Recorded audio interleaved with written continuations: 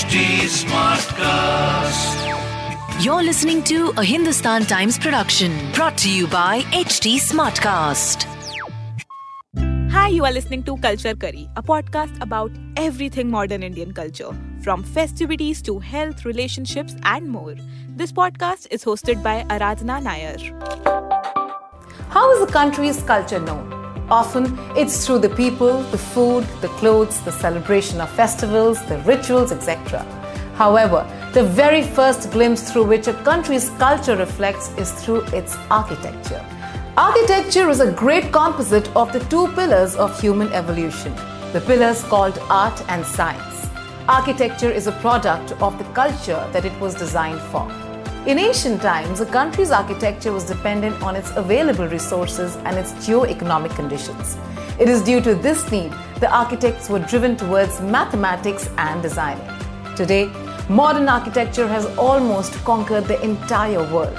However, some countries have managed to preserve their culture through their ancient designs.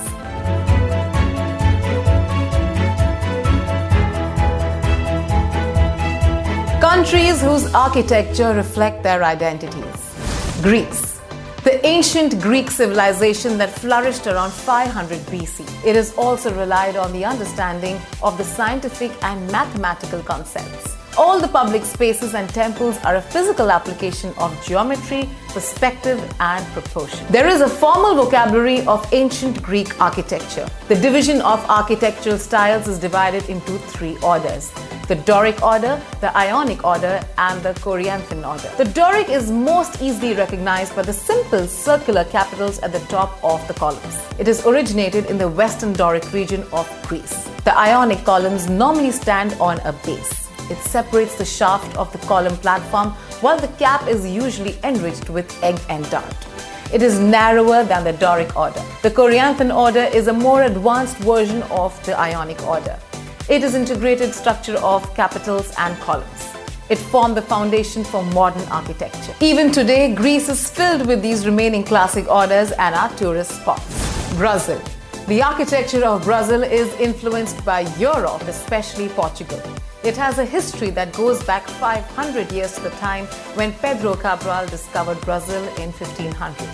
The diversity in Brazilian architecture is observed in its religious sites and military forts. In Salvador, Bahia, the 18th century Barroco Mineiro and the Baroque style of churches, mansions, and townhouses in the state of Minas Gerais are relevant even today. Then, in the 20th century, especially in Brasilia, Brazil experimented with modernist architecture. The modernist approach was named as minimalism without the need for excessive frills or decoration. The minimalistic approach to designs are in use till date. Turkey. Turkish architecture has been influenced by the different eras it experienced as a country. Turkish architecture was influenced by Seljuk and Ottoman architecture in the 1920s. This marked the first national architectural movement. It was also known as the Turkish neoclassical architecture movement. Notable buildings from this era are the Istanbul Main Post Office, Tayyare Apartments, and Istanbul Fort Vakif Khan. The second movement started after the end of the Second World War. It was also known as the stripped classicism. It aimed to construct modern versions of Roman and Holy Roman architecture. The Ankara Opera House and the Istanbul University are great products of this movement. These countries have preserved their culture through their architecture. Through this, they have inspired us to reflect our culture in our creative thinking too.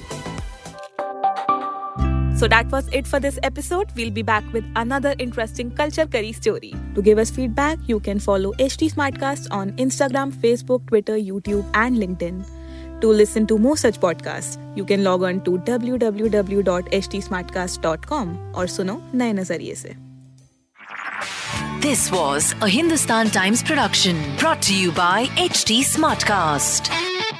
HT Smartcast.